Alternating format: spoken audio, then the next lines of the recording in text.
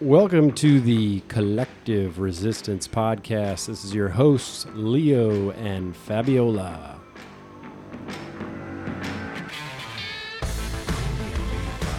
We're going to be discussing why we find ourselves resisting the narratives of the Common Collective, as well as why the Common Collective resists new information. This is Leo, and Fabi's to my right. How are you doing this week, Fabi? Hey, doing the best I can this week. It's been a little rough. Why? How come? I mean, we're still in paradise, but I've been wanting to see my friends, my family, but they don't really want to see me. What do you mean? Whatever do you mean? This is the first time I'm hearing about this. So people are scared of seeing each other these days, and there's so many rules and different regulations. What makes sense, what doesn't make sense. I've just been to a friend's baby shower, or it's not called a baby shower now. It's called a gender reveal party. Gender reveal. Don't talk about that in California. Yes. And for one of my good friends, and I try to invite my other friend that I miss her terribly, and she just didn't want to go. She was scared, and she just wanted to stay home. So I was a bit bummed. I mean, I understand people get to make their own choices, right? Certainly. And I honor that. But she didn't come, and I told her, okay, so just call me when you're ready to see me. I have a feeling she's not going to call me. Well, and it's interesting, just the lack of wanting to talk about it. Yes. So she's a biologist, this friend, and I, wanted to hear her opinion on this whole thing. She definitely has a degree and works in the field, and I got nothing back. And I get some of the same stuff. Now, I mean, people know my MO, so I tend to still get them to banter back and forth a little bit. But I know what you're talking about. It's weird. People are just like, well, this is just where I'm at. I don't want to talk about it. And I know that was kind of the focus of where we wanted to go with the episode tonight. How would you describe what we wanted to try to relay?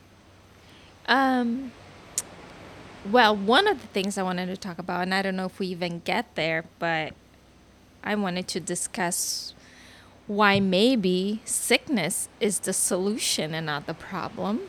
Ooh, Yes. You're getting a little edgy there now. Yes. Okay. What are you talking about? Are you challenging a paradigm? Oh my gosh, aren't we challenging a paradigm? I don't know how all this information comes this way. I don't know how the architecture of the AI or the universe works, but there's just so much information coming at us, and it just keeps tying back to all this history we've had with our journey, and I remember way back when we just started this journey, right? I attended my first conference because I believed in my heart it was possible to recover our child. And in one of the sessions, this doctor was explaining homeostasis of the body. And make sure that you know from autism. Yes, Yeah. from autism, yes. And he was talking about disease, and we get sick so we don't die. And he even mentioned cancer. You got that tumor. It was your body's way to protect you so you didn't die. So be grateful. Thank your body. And I believe the same is true with any other illness. I have upper respiratory problems all the time. Usually comes from stress and a bad diet. I got here in Brazil, and I'm trying to eat all my childhood favorite treats, and my body's like, Don't go there, girl. Don't go there, girl. So I had to learn how to listen to my body.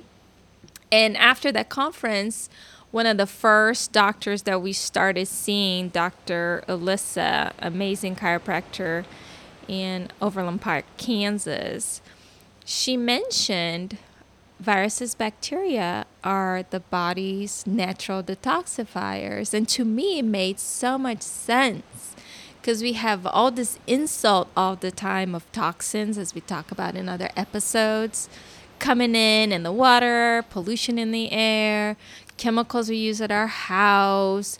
Now when we go to the store here, everybody wants to spray us with stuff, right? Yeah, here, let me put some chemicals on you before you come in here. Yes. You know, bad diet, different food here. I just learned that all the flour in Brazil is enriched with folic acid By law. by law. And we know our genetic profile, we have trouble converting folic acids to folate. So to us, that's a little bit of a poison. I just found that out, and I've been eating folic acid for 2 weeks now. So, you know, the body needs to find a way to get the stuff out. And that's when the homeostasis comes in the game. Okay, what is my body going to do, my immune system going to do to help me flush all that stuff out, right? So maybe sickness is one way, because when you're sick, you're coughing, you're sneezing, you have a little bit of diarrhea, you have some people vomit, and it's this, there's mucus. So this is the way of the body to flush things out. You lose weight, and we know that our fat cells hold toxins to protect our bodies.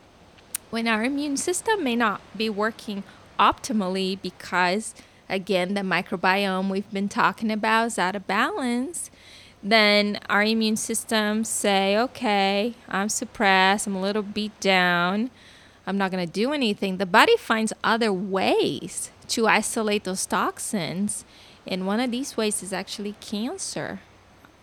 Scientists have and researchers have looked at tumors, and they're just full of toxins. So body's way to isolate that, and then microorganisms, maybe the microbiome, when it's a little stronger, can metabolize that, or you may have to go to the doctor to get it removed and treated.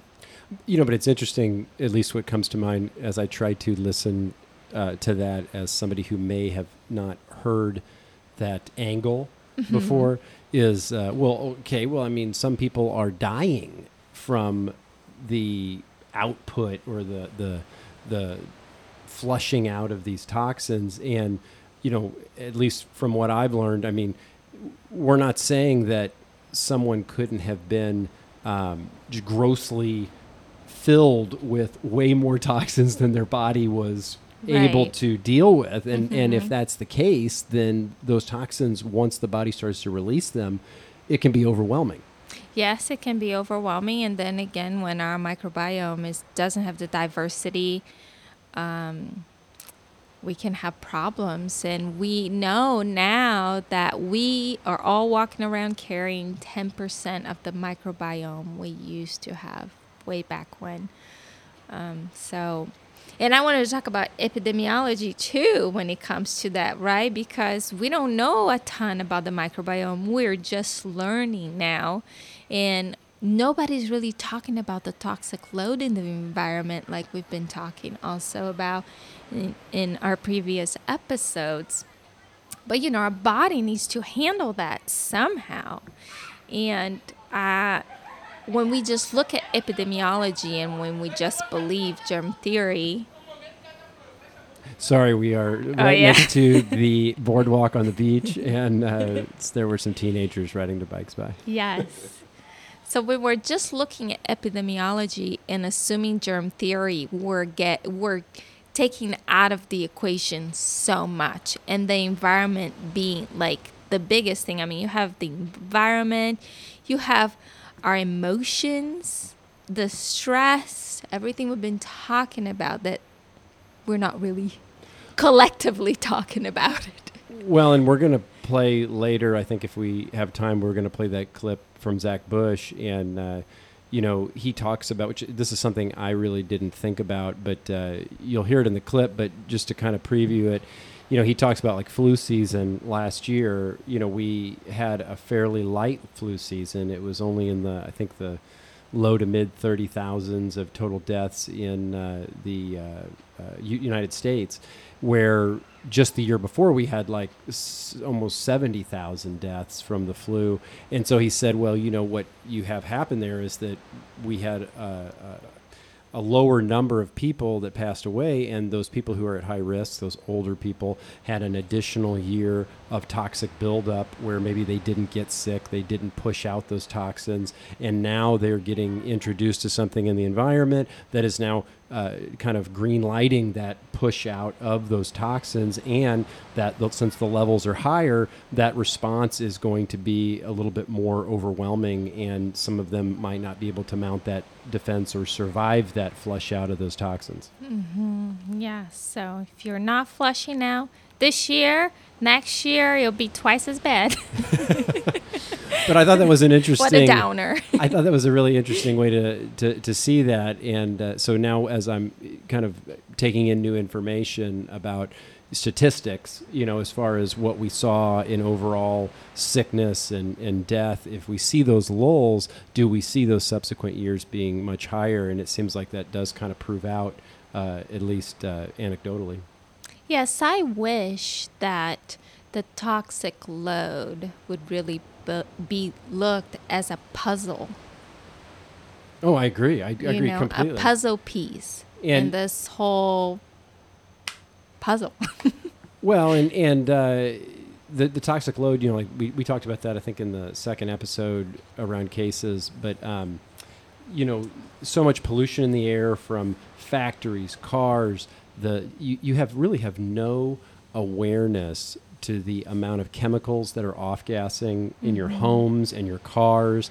I remember I can't remember if we saw if it was a documentary or we read an article, and it was talking about the chemicals used in automotive parts in the insides of cars, and like benzene, which is one of the most cancerous causing chemicals, is in a lot of dashboards. I think it's starting to be phased out and they're using a little bit more biodegradable materials, but for decades they were using these benzene related plastics and materials, and what would happen is that the heat in the summer would bake those things, and then it would off gas, and when you would get into a hot car, I mean, it was almost ridiculous. You could almost smell the chemicals, and you didn't really think anything of it. You're just like, oh, this is just an oven here, I need to air it out. But really, you're inhaling toxic gases there until you can get that air circulating. And that is one of those areas that is creating buildup for you and your family members. And then you go into your house and you're in an enclosed environment where the air conditioner is just recycling air, and your carpet or laminate floors or your mattress. Yeah, I mean, your curtains, your clothes, your fabric softeners. Your fabric, yes. You're just getting an laundry onslaught. Detergent. Yeah, it's an onslaught of chemicals, and so it really makes me think of.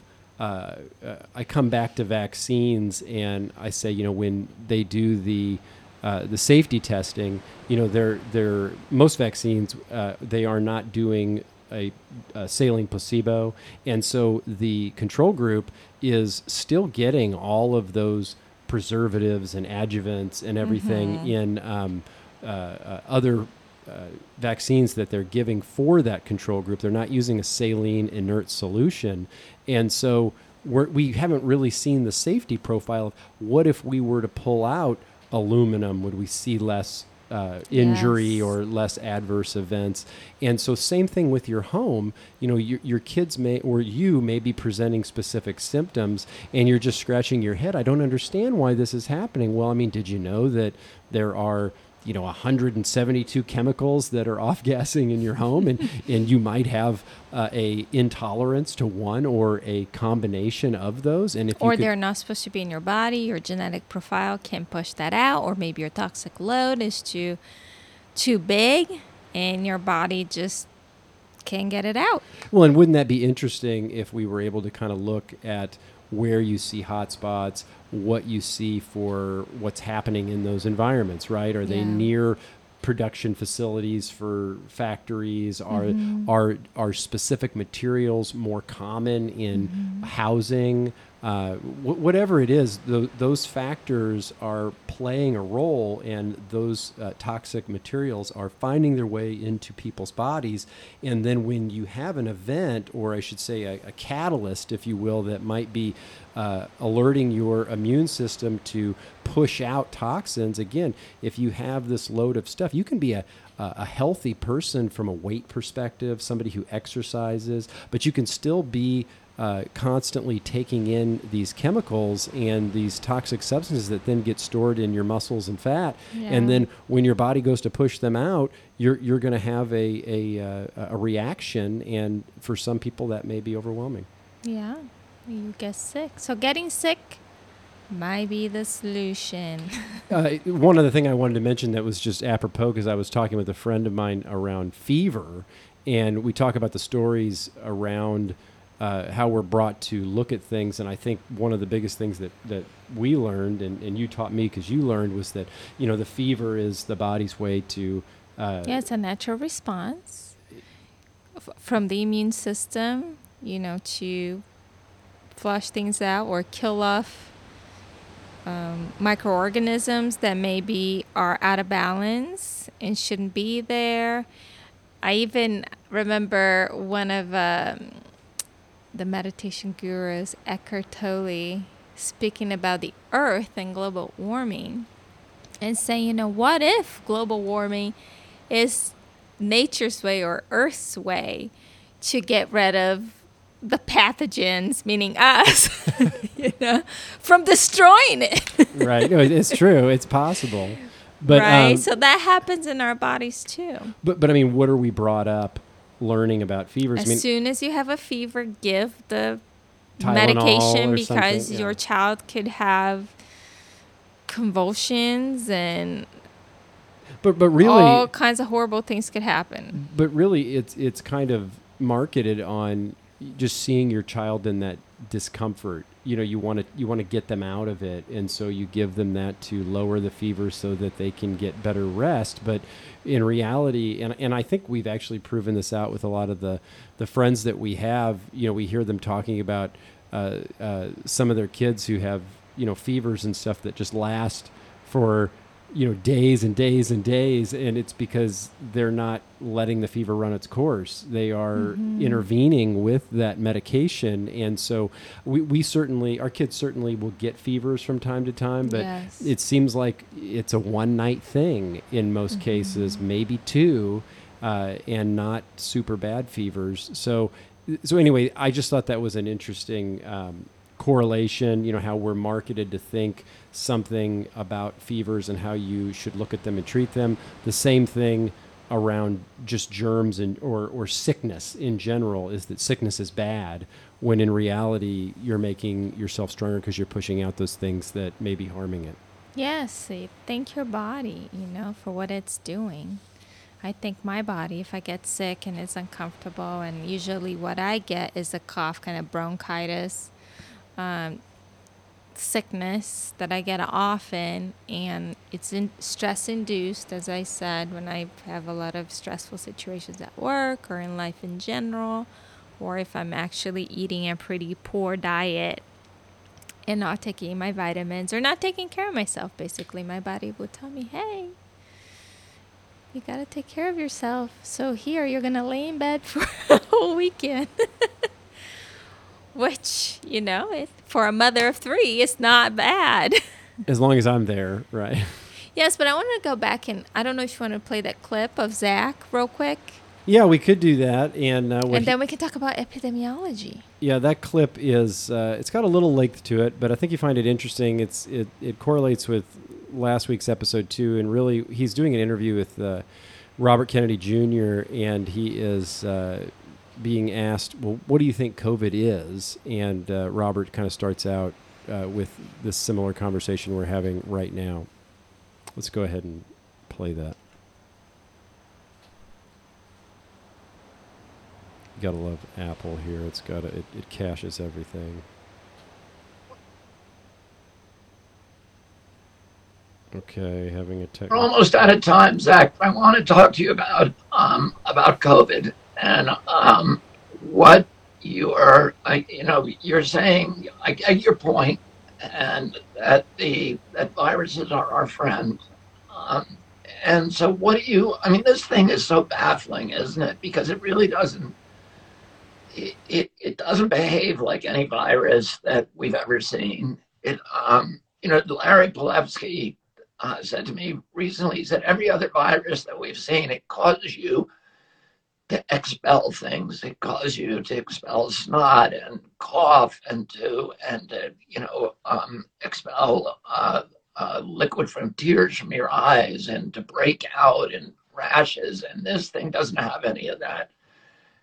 And so, there's so much speculation about what's causing it, whether it's a virus, clearly it's real and it's happening and something is killing all these people. But what is your diagnosis and what is your prescription? Beautiful.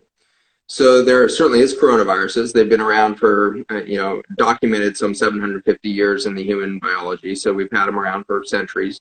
Coronaviruses mutate all the time, just like all the viruses are mutating at rapid rates whenever biology decides that there needs to be an adaptation event. So if a pig or a bacteria in the middle of China, under the stress of massive antibiotic pressure from the agricultural system that's so toxic, and then it's trying to find a loophole or an escape mechanism to get out of the extinction level pressure that bacteria or that pig is under, it's got the ability to take in viral information, reconfigure it or misspell it, and put it back out in the environment. So biology is constantly churning out adaptation versions of viruses, and the more pressure we put on biology, the more stress we put biology under, the faster it makes viral components, viral variants. And so the diagnosis that we have in the past year is, first of all, we were waiting for this to happen. There was going to be a big event in 2019, 2020 flu season, and it could have been any virus. We chose to highlight coronavirus, but I'm convinced that it was many viruses that caused this, far beyond coronavirus. Why? Because in 2018-19 flu season, we had the lowest mortality, especially in elderly, that we had seen from flu in over 7 years. And so we had pent-up demand at the mortality level of the high likelihood that the next year coming around, we had a population that had aged another year, another accumulation of chronic disease and age, and now they're going to be exposed to the next viral season. So we were going to see a relatively high mortality no matter what, because of that simple reality that we had less death the year before. And so that was the setup for what we would end up calling a pandemic. We have pandemics all the time. We've had 12,800 documented viral respiratory pandemics since 1976 when we added glyphosate there. That is a huge acceleration event since the previous 25 years before that. So we have pandemics on a weekly basis of viruses that we can track around the globe that are traveling with new variants that cause common cold or respiratory flus or pneumonia or whatnot. And so we have all these viruses there. So we were set up for a bad 2019-2020 respiratory season. We then chose to peg it on a single virus, but that virus is only present in the bloodstream, and CDC's put this out, WHO, they all say that the virus is only present in the bloodstream at any measurable level for 3 to 5 days. And it usually peaks around your first day of symptoms, meaning that within a day and a half or two after your symptoms come on, there's no more virus detectable in your bloodstream. And of course, the mortality that comes downstream is weeks later. And so to say that we're dying of any virus is very inaccurate at the science level. What we're dying from is a cascade of immune events that happen on the tail end of exposure to a new viral variant that's not in a healthy relationship to our innate immune system, which has been damaged by all of our chemical environment. And now we're generating an inflammatory adaptive immune system response when we should have just been in simple balance with the innate immune system.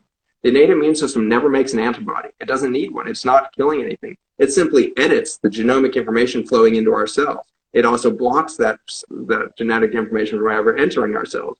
And so it's not until we lose the innate immune system that the adaptive immune system even becomes a significant discussion point.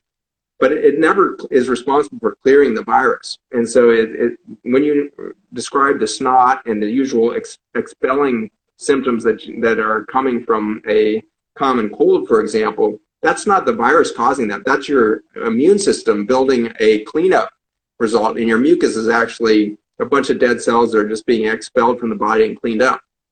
It turns out, though, that this virus doesn't cause widespread damage within the respiratory tree. it actually causes most of its change in physiology in the red blood cell. And by changing the shape of the red blood cell, we get this, toxicity of hypoxia. And so people are dying from hypoxic injury in the last 18 months. We've chosen to call it COVID-19, which is the syndrome, not the virus. The virus is SARS-CoV-2. So SARS-CoV-2 is present for 3 to 5 days, gone by way of the innate immune system, by the way. It takes weeks later before any antibody will develop, meaning that the antibody had nothing to do with clearance of the virus. It's very important for anybody who's asking themselves, should I take a vaccine or not? The vaccine can only make an antibody response. It does nothing to help your innate immune system actually stay in balance with viruses.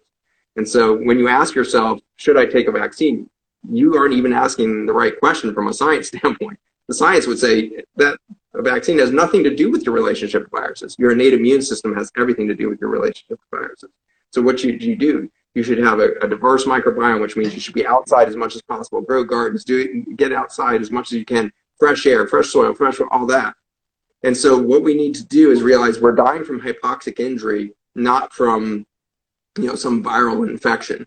And the location of this coronavirus hitting respiratory epithelium and then making us prone to this injury to the red blood cell, which then changes the oxygen carrying capacity, and the event at the science level is called histotoxic hypoxia.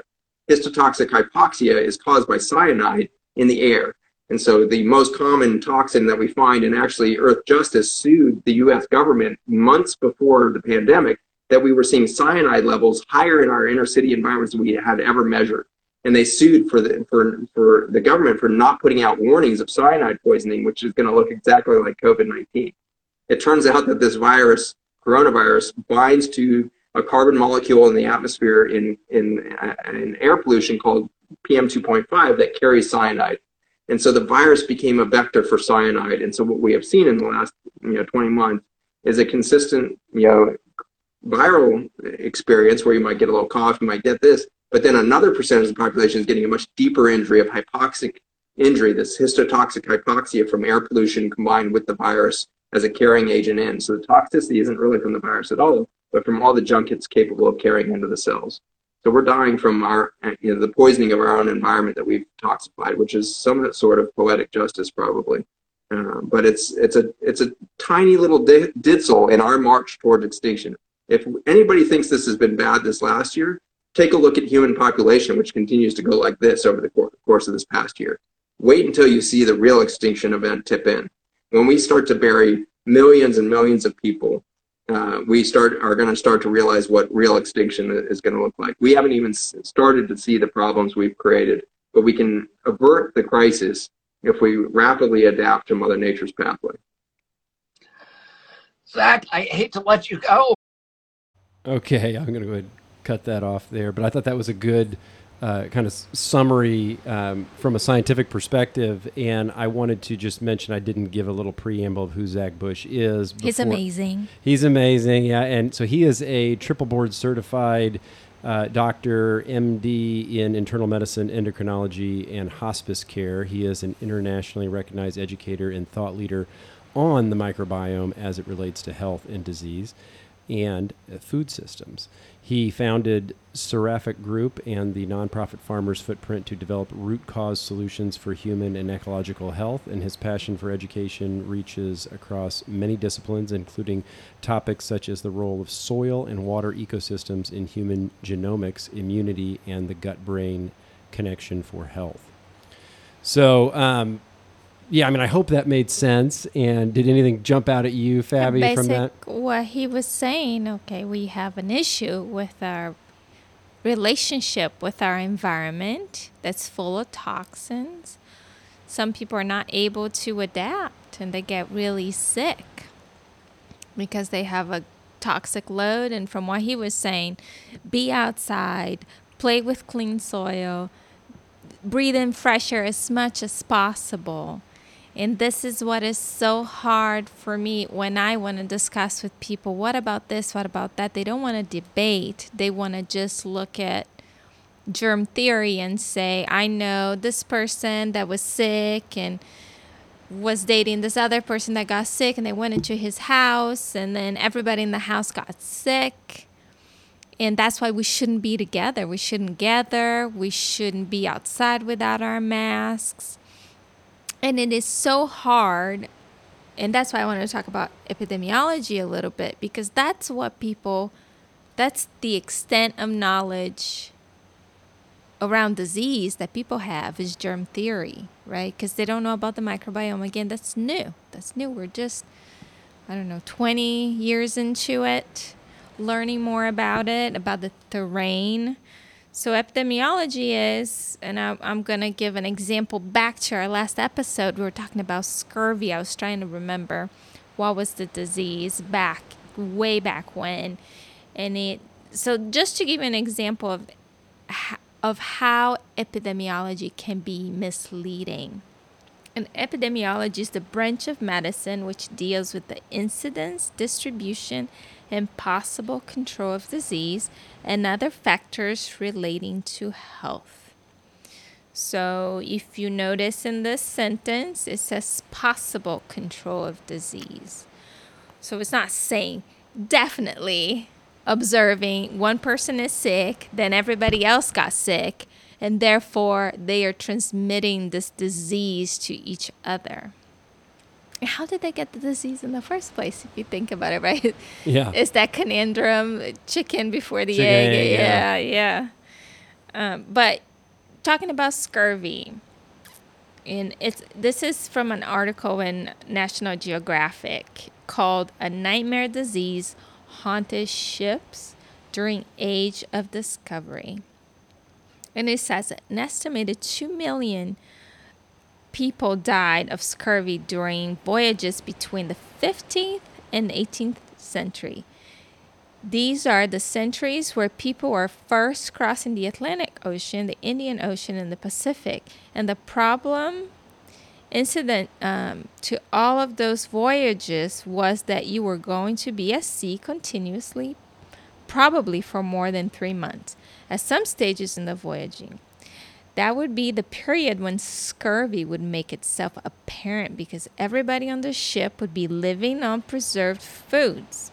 So there you are in the ship, all together, and all of a sudden you started presenting this horrendous symptoms.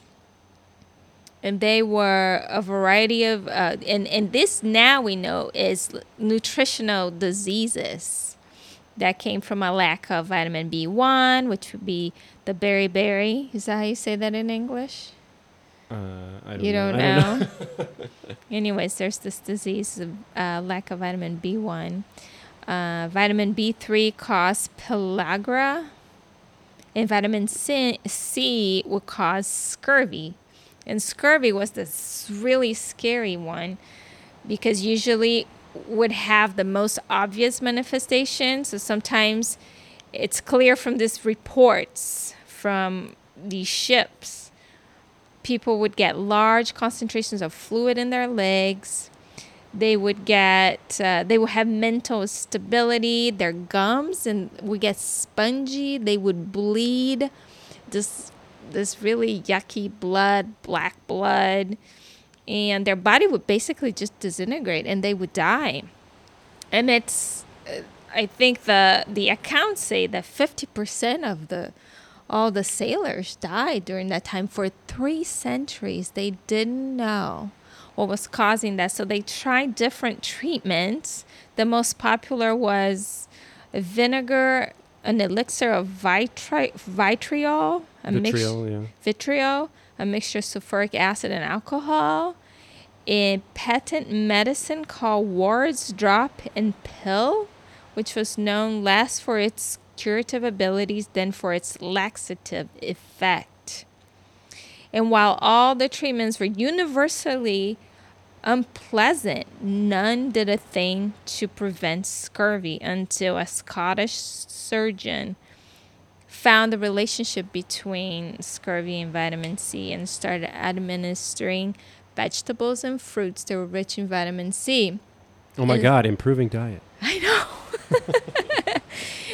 And the scurvy went away. Isn't that interesting? And so that is a great example where clearly, if you're just looking at it, you're like, okay, these people are all together in this ship and they're all dying with the same symptoms. And here we thought it was infectious, but then later found out that it was a vitamin deficiency. And interesting to note is that there's an article in Healthline that was published in October of this year. And it's titled, New Study Found 80% of COVID-19 Patients Were Vitamin D Deficient. A new study that looked at 216 people with COVID-19 found that 80% didn't have adequate levels of vitamin D in their blood. The study also found that people who had both COVID-19 and lower vitamin D levels also had a higher number of inflammatory markers, such as ferritin and D-dimer. Don't know what those are. I have to research, which have been linked to poor COVID-19 outcomes. Well, what jumps out to me, and we've mentioned it in some of those previous episodes, but it really comes down to at least the shortfall I see with the governments around the world is that here, it's one thing if we're 30 days into this, okay, and we're all kind of like just trying to get a grip on what's happening. But, we've been at this now for 8 months. We're in the supposed second wave, right? So we had a lull. We had time to kind of say, okay, let's look at some of the data. What should we be putting out there for messaging? Well, what could we start to really train? We've got kids coming back to school. What could we tell them about changing behaviors and whatnot? Maybe things to talk about with their family when they go home as far as changing diet and things of that nature. There was none of that. There's still really none of that. I think I mentioned I saw one interview with Dr. Fauci where he said, yeah, there were benefits around vitamin D and vitamin C. And that, I think, was from late September, early October. And I really haven't heard it repeated. And again, the world over, when you see signage out and about, that they've printed up, it's all stay 6 feet apart. It's wear your mask. It's wash your hands, and it's, really in a lot of the really hotspot areas, it's don't leave the house unless you have to, So why haven't we increased education around this if this is as big a problem as it is? Why haven't we told people you must get better sleep? You must start to look for things within your daily routine that are bombarding your system with chemicals and increasing the toxic load within your body. You must look at that and you must say, hey, I need to maybe make some shifts here. If I'm high risk and I'm eating nothing but processed foods, I may need to switch to more whole foods and things of that nature in order to get my risk down. But there's none of that. And people will say, oh, well, you can't dictate to people, what they. Wait a minute, you're dictating the change of society right now around. You don't want to meet with people. Yeah, they can't see each other. They're in this constant state of fear. Everybody has to wear masks. I mean, I see videos online of people coming up to other people in stores that aren't wearing masks and getting right up in their face like they're going to hurt them. They're going to beat them, and it's just crazy to me.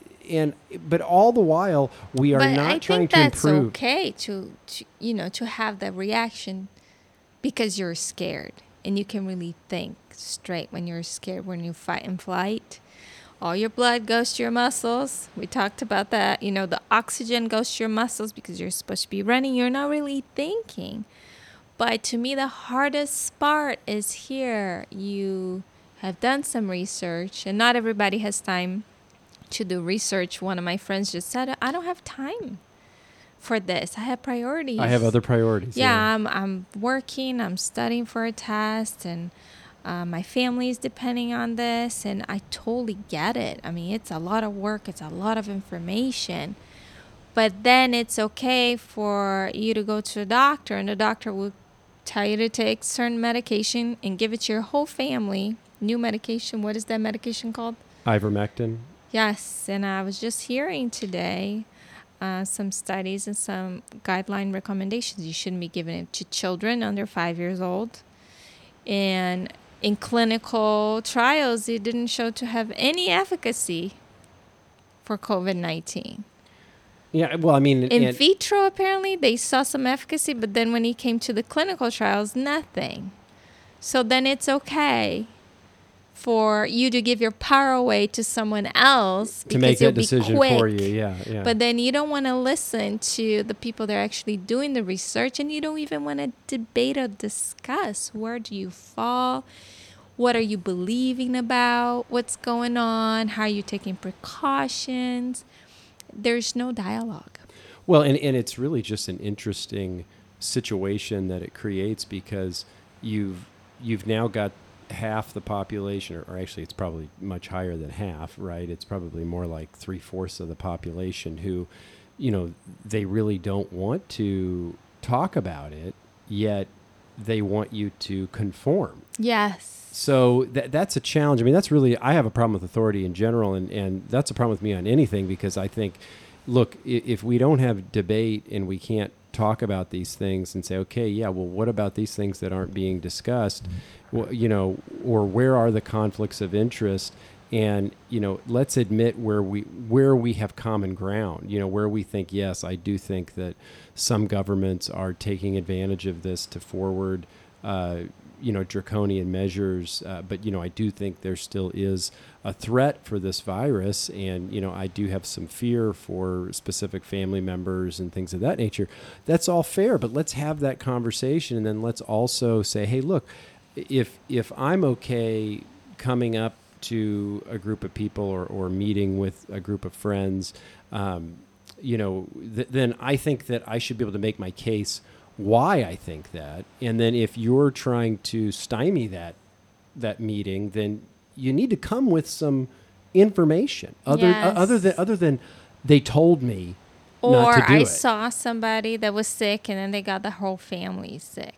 Okay, that's a pretty good argument, but let's look at in a more holistic way. Let's not just say, okay, yes, it's transmitted, even though nobody has proven it's transmissible, but that's a conversation for another episode. Well, we were talking about that around Koch's postulates. Did you want to? I mean, we could talk a little bit about Koch's postulate. This guy, he was a scientist in the 1900s. He was a bacteriologist, or he studied bacteriology. He was actually one of the founders of bacteriology of his time. His name was, how you say this, man? Can you read it for me? Well, just he's Koch, okay? Heinrich Hermann Robert. He's Koch. He's Koch. We're going to refer to him as Koch. Koch. Yeah. So his postulate that he came up with back in the day is actually still the gold standard of infectious disease. So because epidemiology, you can't really just use observation, as I said, with scurvy. It would have taken forever. You never have found the cure, because you didn't understand what was going on. So he created these postulates, and they are as follows. So 1, the microorganism must be found in abundance in all organisms suffering from the disease, but not found in healthy organisms. So we think about number 1, we already failed, because now we say healthy people are still sick positive. people. Yeah. Yes. The microorganism must be isolated from disease organism and grown in a pure culture. Again, fail number 2, because they never purify the culture in the case of SARS-CoV-2. So what that means is that there were other things in the sample that could have been, and that kind of leads to that metaphor you used with the ping pong ball and the bucket of ice and the rocks. So we can say the ping pong ball can tore up a brick wall, but with the ping pong ball, there were rocks, there was ice, and there was a big bucket. But we say the ping pong ball is the one doing it. And number 3, the culture microorganisms should cause disease when introduced into a healthy organism. So we already failed 1 and 2. So number 3, forget it, right? And number 4, the microorganism must be re-isolated from the now diseased experimental host, which received the inoculation of the microorganism and identified as identical to the original specific causative agent. Very nice. Thank you, thank you. So I mean, those postulates, that's how you prove infectious that it's disease. infectious. And so You can Google that and maybe it will still show up. Yeah. Gold standard of infectious disease. Maybe we'll put it on the notes of the Yeah. episode. Well, and I remember we had that conversation around Koch's postulates with that friend of ours who's in the medical field. Do you remember early on in the pandemic we did a call Medical with her? field? Yeah, I don't want to say her name, but That's right. we did that call. But then one of her friends passed away from COVID. So Yeah. conversation was stifled. Conversation ended. And understandably so. Yeah. Yes, because she was hurting and I understand there are people hurting out there, and this is the hardest thing about discussing the pandemic because people are dying. It really reminds me of in the Iraq War, when we were having the discussion around, were there weapons of mass destruction and all that, and what the conversation turned into, you're saying that the efforts of our military are incorrect and not justified, and that they're not good people. And I'm like, wait, that's not what I said at all. That's not what I said at all. You're putting a lot of stuff on me. In that case, that was me arguing with Leo. but I mean, it's very similar, right? Because it's like, well, my son died fighting for your freedom, Yes. from the weapons of mass destruction that never existed, and you're like, okay, well, thank you. I'm Yes. this is really, one does not equal the other. And so, Yes. so anyway, Tough argument. it is a tough one, but I still come back to that thing I have around attention. If we had attention on all the things that were killing people in a year, Yes. then I think we would be having a very different discussion. And, we were looking at that one write-up which was very interesting to me, that overall deaths are on target to be either at or right around the same as they were last year. The past several years. Past several right? years, yeah. And so yes, what bucket we put those deaths in might be different, but I mean, we are turning the world upside down, and if the overall deaths aren't different, then what exactly is going on? Because we weren't turning it upside down for deaths for different things before. So what is going on? Are we saying that COVID is curing some of these other things, and in the process it's killing them in and of itself? Or what exactly are we saying? Yes. And I wanted to know if we have a little time to talk about freedom, because we've been discussing that. Yeah, this no, we have a week. little time. What angle did you want to go with that? Well, so you remember we were discussing how it is hard to be free Yeah, it's in work. this society. It's a lot of work. It is a lot of work to be free. Are we trading freedom for convenience? I wonder. Well, and you and I suppose safety. Yeah. And you and I know that really well because, we got a good glimpse of where convenience failed us, with our own children and some of the challenges that they had to battle that we kind of helped not guide wanting them to through. argue with the doctor when you went to the doctor's office, and thinking back in the day when we were doing vaccines and then we had an injury right before the appointment, because I believed that a good mother would take their child to the doctor and do what the doctor said to do. But I had a book called the Vaccine Book back then that talked about the different vaccines, the different manufacturers, what they were for, what ingredients were in them. And so I would read that up a little bit And then I would go to the doctor. And when I got there, I felt extremely insecure. At one instance, I was actually kicked out of a doctor's office because this practice we would go to had different pediatricians, and they would rotate seeing your child. And one of them, just because I asked a question, he told me to leave with my child because I don't know what he believed at that time. Maybe I was stirring trouble, or and he lived in our neighborhood. I know. I went to grade school with his son.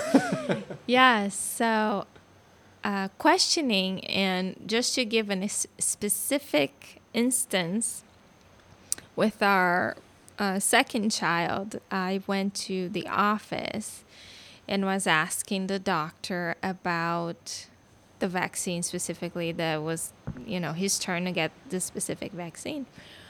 And I was feeling very anxious and even scared. Okay, I'm going to get kicked out again from this practice. Different doctor, same practice. I don't know why I kept going back. But she mentioned that book. What is it? False Prophets. Do you remember? You read it. I read it. It was by Paul Offit. Oh, yeah. And I don't remember the name of it, but yeah, I remember the Offit book, yeah. So anyways, him saying how you should vaccinate. Vaccines are the greatest thing that ever happened to the history of humanity. And she was telling me all this, and then it was time to give the vaccine. And I told her, okay, if we're going to do this, I want to just do one of the doses, one of the vaccines. I don't want you to do the multiple vaccine in one. And she's like, okay, we can do that. And she brought in the vaccine. And I don't know why I had like this intuition, and I was really anxious and a little bit scared, but I asked, can I see that vaccine insert? And when we both, because I wanted to know the levels of aluminum in the vaccine, because I knew that causes neurological problems and already kind of have a history of injury and everything. And she started reading the ingredients and the amount of each of the ingredients. And when she read aluminum, it was like way high. And she's like, oh, wait a minute, this is the wrong vaccine. So if I had never asked her for the insert, she would have given him the wrong vaccine. And you might not have ever known. I know. And that day I said, okay, I'm going to hold off on that and just wait for him to get a little older. And the more I learned, of course, the more I decided that was not the right fit for our children. And eventually we did some more testing and figure out that their genetic profile just can't handle them, unfortunately. Yeah. And so we have those experiences. And so we have a really, I don't want to say a sensitive spot, but we are very, very hyper aware of what's called medical freedom. Mm-hmm. And being able to make those decisions for yourself and for your children, and there's so many people that are trying to remove those rights. And honestly, from some of the things I read, they really don't even believe that your own child really belongs to you. They believe it's really kind of like a function of the state, and that the society... Which is actually true, right? Once you get a birth certificate, the state really... Well, no, but it's by not law. It's not true, right? It's just it's what they want. Right. Right. I think there's some law about that, but the vaccine subject is such a touchy subject, and I understand why, because I did go ahead and give my power away. I didn't listen to my intuition many times where I didn't think that was right or helpful for my child, and then he would get sick right after, and then of course the doctor would say, oh no, it wasn't the vaccine, it was something. I don't know what else it could have been, but I didn't listen to my intuition, and I gave my power away, and now it's too late. And thinking back, I feel super guilty. So for many, many parents out there, just to even think that you may have done something that could have harmed your child in some way. You know, Yeah, you sometimes we might not know for years. We don't know what the long-term effects of these vaccines are because they're not very thoroughly studied. Yeah. And vaccine manufacturers don't have liabilities, so what is in for them to even study anything? Yeah. Right. Well, and that really ties back into all of this stuff with the measures that we're going through, because, you know, there is a undocumented liability to all of these measures, you know, going out. I mean, it's documented. It's an insert. If you ask for the insert, No. it's right I'm there. not talking about vaccines anymore. I'm talking about the measures around COVID and what we were first We're back to talking COVID. about. Yeah. Well, you know, I'm just trying to relate it and connect the dots. And, you know, there is a undocumented liability, and that liability is really our lives. You know, we talked Yes. about fighting for freedom, and, you know, we like to go out and be in the world the way that we want to be in the world. We don't want to, you know, we don't want to, I mean, really the word that came to mind is mask ourselves. You know, we want to be who we are, and, you know, we want to breathe air. We want to be able to hug. Breathe in the microbiome. Yeah, the around microbiome. us. We want to be able to hug people that we haven't hug seen people, in a long exchange the time. microbiome, increase diversity.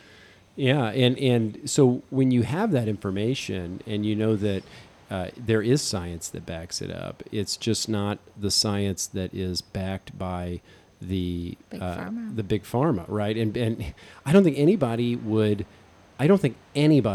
say that big pharma has done a good job making itself known that it's here for us as To keep us healthy. yeah, to keep us healthy, and that we're people that they're taking care of. We are a necessary mechanism in their process to make money. You know, they need us to consume the We're product. customers, yeah. We are customers, and all of the major manufacturers of vaccines and they have all been found guilty of their own fraud with pharmaceutical drugs for different, you know, like Vioxx is a great example, if you remember the scandal there and the money that they had to pay out for that. I mean, each one of these large pharmaceutical companies has paid out billions of dollars in damages for fraud and how they tried to hide information, or Not for vaccines, though. but not for vaccines, but for pharmaceuticals. The taxpayer pays for that.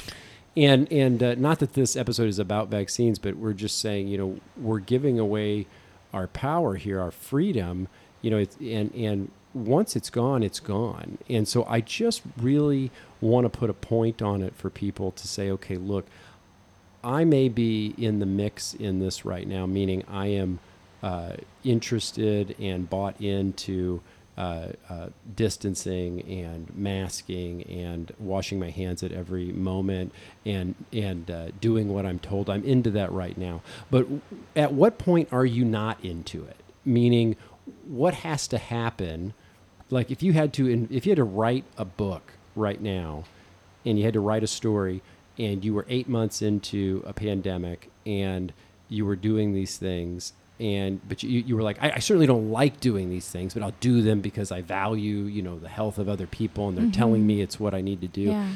What do you need to see that really most of these things are not benefiting at any level that is worth giving up your freedom for? I mean, they might have some utility somewhere, but I mean, the fact that we're giving up how we live our lives completely, what do you have to see? And what I would say is, even if you don't share it with anybody, whatever that is, write it down. Figure out what it is that you'd have to see, that you would be blown away by. Write it down, put it in a piece of paper, and stick it away in a shoebox. And then, you know, as you consume news or as you talk to friends, you know, just have an ear to listen for those things. And then when you hear it, you know, have the audacity to go back, pull that piece of paper out and say, okay, you know what? This is where I said the line was, and now here it is. It's happening. Because we're seeing things that are just completely outlandish, which we can talk about in other episodes. And people have got to start admitting, yeah, I see it. I don't like it. There's something weird going on here. Yeah, it doesn't make sense. Like gender reveal party. We got there, everybody's masked up, and I put my mask on. I gave my freedom away because I wanted my friend to feel safe, right? And I came in, we couldn't hug. I hadn't seen her for, 5 years. We didn't hug or anything. But then in the course of the party, she relaxed and she was happy. She took her mask off. All of a sudden, we're all taking pictures without masks. We're hugging. So where is that line? Yeah, well, I mean, it was amazing, after. But. And if they came out tomorrow and said, "Look, you know what? We're just going to have to be masked from here into perpetuity." What would you? Yeah. What would you bite off on that? Mm-hmm. Do you think you have enough evidence right now that you would say, without any argument or debate, you'd say, "Okay, that's what we got to do. It's just this is the way it is. We're all masked up." Mm-hmm. I think Bill Gates just said we're not all going back to normal until 2022. Now yeah. He has given a different date now.